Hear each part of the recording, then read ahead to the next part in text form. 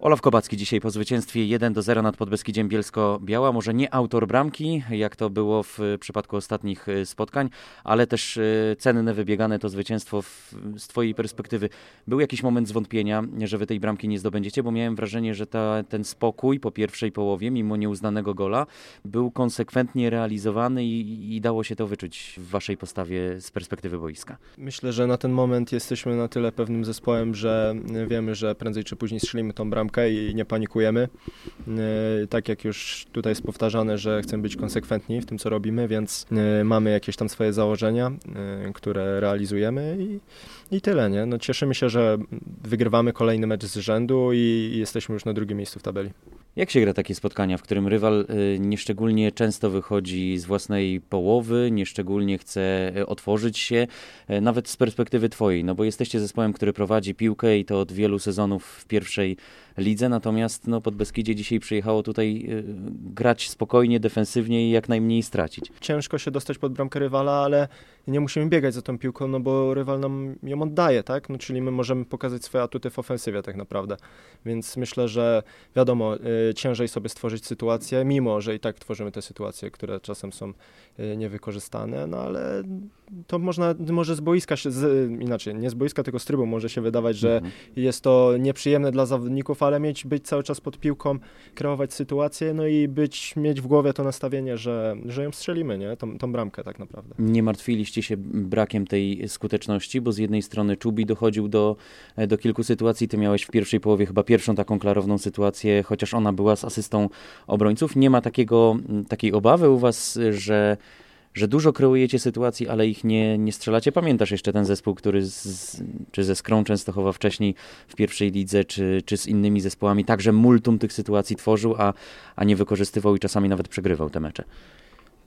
Myślę, że tutaj nie tyle co skuteczność, ale czasem po prostu może troszkę w głowie, nie? Bo tak naprawdę dużo na boisku się odbywa właśnie w głowie, wygrywając, pamiętam jeden mecz z Chrobrym, który oglądałem będąc w Miedzi na wypożyczeniu, z Chrobrym 3-1 u siebie i porażka 4-3. Myślę, że w tym momencie jest to nie do zaakceptowania, tak? Nawet w naszych głowach, że nie wyobrażamy sobie takiej sytuacji i do niej nie dopuszczamy, bo to już chyba, nie chcę skłamać, 4., 5. mecz na 0 z tyłu, więc wszyscy bronimy i nie pozwalamy, żeby powtarzały się takie sytuacje. Jeden tylko ze stratą Gora w 6 ostatnich spotkaniach, bilans bramkowy 12-1. No coś niesamowitego. Powiedz, jak to się wszystko stało, że jest taka metamorfoza? Wszystkich was po kolei o to pytamy. Trener mówi oczywiście zmiana ustawienia, trochę jakby ta konsekwentna praca, a coś byś ty dołożył od siebie do tych mechanizmów, które się zadziały, że macie 6. zwycięstwo z rzędu. Coś nieprawdopodobnego. Ja mogę tylko ze swojej strony powiedzieć, że troszkę się zacząłem od nowa cieszyć jak dziecko z tego, co robię no i myślę, że nie tylko ja, bo jak widzimy wyniki są świetne, jesteśmy super zespołem, no i będziemy nadal walczyć jeden za drugiego, tak, no bo to nieważne co tam się dzieje w klubie, jesteśmy razem i walczymy, nie? Jeden za drugiego. A co jest receptą tej świetnej atmosfery, która jest u was? Bo z jednej strony wiemy, jaka jest sytuacja w klubie, jak jest gorąco, jak różne rzeczy dochodzą także medialnie do tego, a wy, mimo tego wszystkiego, co się dzieje dookoła, jesteście bardzo skonsolidowani, bardzo zwarci.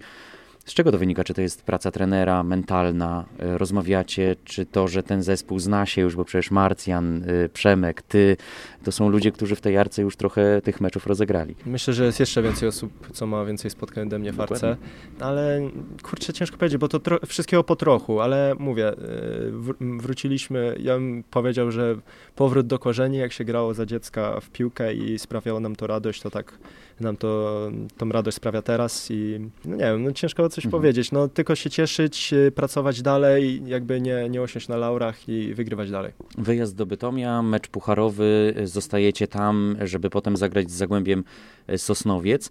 To jest bardzo cenna rzecz, że nie wracacie, że nie będziecie mieli tej długiej podróży, bo wiem, że rozmawialiśmy o tym, także trener był pytany, pamiętasz po ostatnim meczu, tak, w Rzeszowie, długa podróż, 10-godzinna, było to naświetlane gdzieś tam na konferencji prasowej, więc podejrzewam, że ta pierwsza połowa miała jakiś wpływ i ta decyzja też została w oparciu o to podjęta. Jakie ty miałeś samopoczucie, czy jak ty się czujesz, kiedy te podróże są takie długie? Wiadomo, nie jest to przyjemne, jak co drugi tydzień trzeba jechać na południe Polski, bo siedzisz 8 godzin w autokarze z moimi przerwami do 10, jak wyjazd do Rzeszowa, ale wiadomo, trzeba się do tego przyzwyczaić. Ja też szczerze powiem, że nie czułem się jakoś idealnie. W pierwszej połowie w Rzeszowie też musiałem wejść na te obroty, żeby zacząć lepiej się czuć po prostu, nie? Kurczę, ja się cieszę, że nie wracamy, bo wiadomo, dwa razy jeździć w tom i z powrotem, to jednak jest męczące, nie oszukujmy się, nie? Wracamy czasem grając mecz o 18:00, w Sosnowcu chyba będziemy grać o 18:00, tak. to może w domu będziemy o 3:00 w nocy, nie? 4:00, to mówi samo za siebie, nie? Ostatnie pytanie. Pytanie o nagrody, o laury, o bycie zawodnikiem października Fortuna pierwszej ligi. Jak tak sobie zliczymy, w tej lidze jest, 18 zespołów, tak?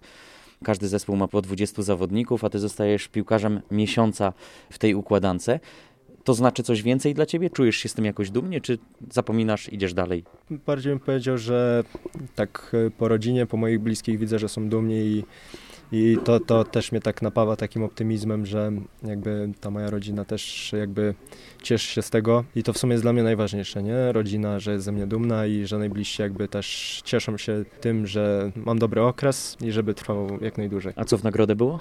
Jeszcze nie dostałem nagrody z tego, co słyszałem, mam odebrać chyba na meczu z Lechią Gdańsk, ale nie wiem. Ważne, na pewno jest 10 000 złotych do przekazania na fundację i jak już rozmawiałem wstępnie, chciałem przekazać tam na fundację Żółto-niebieski Mikołaj, jeśli dobrze mówię.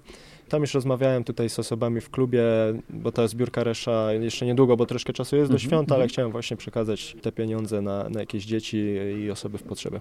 Olaf Kobacki, piłkarz miesiąca października, był naszym gościem. Bardzo ci dziękuję. Dziękuję bardzo.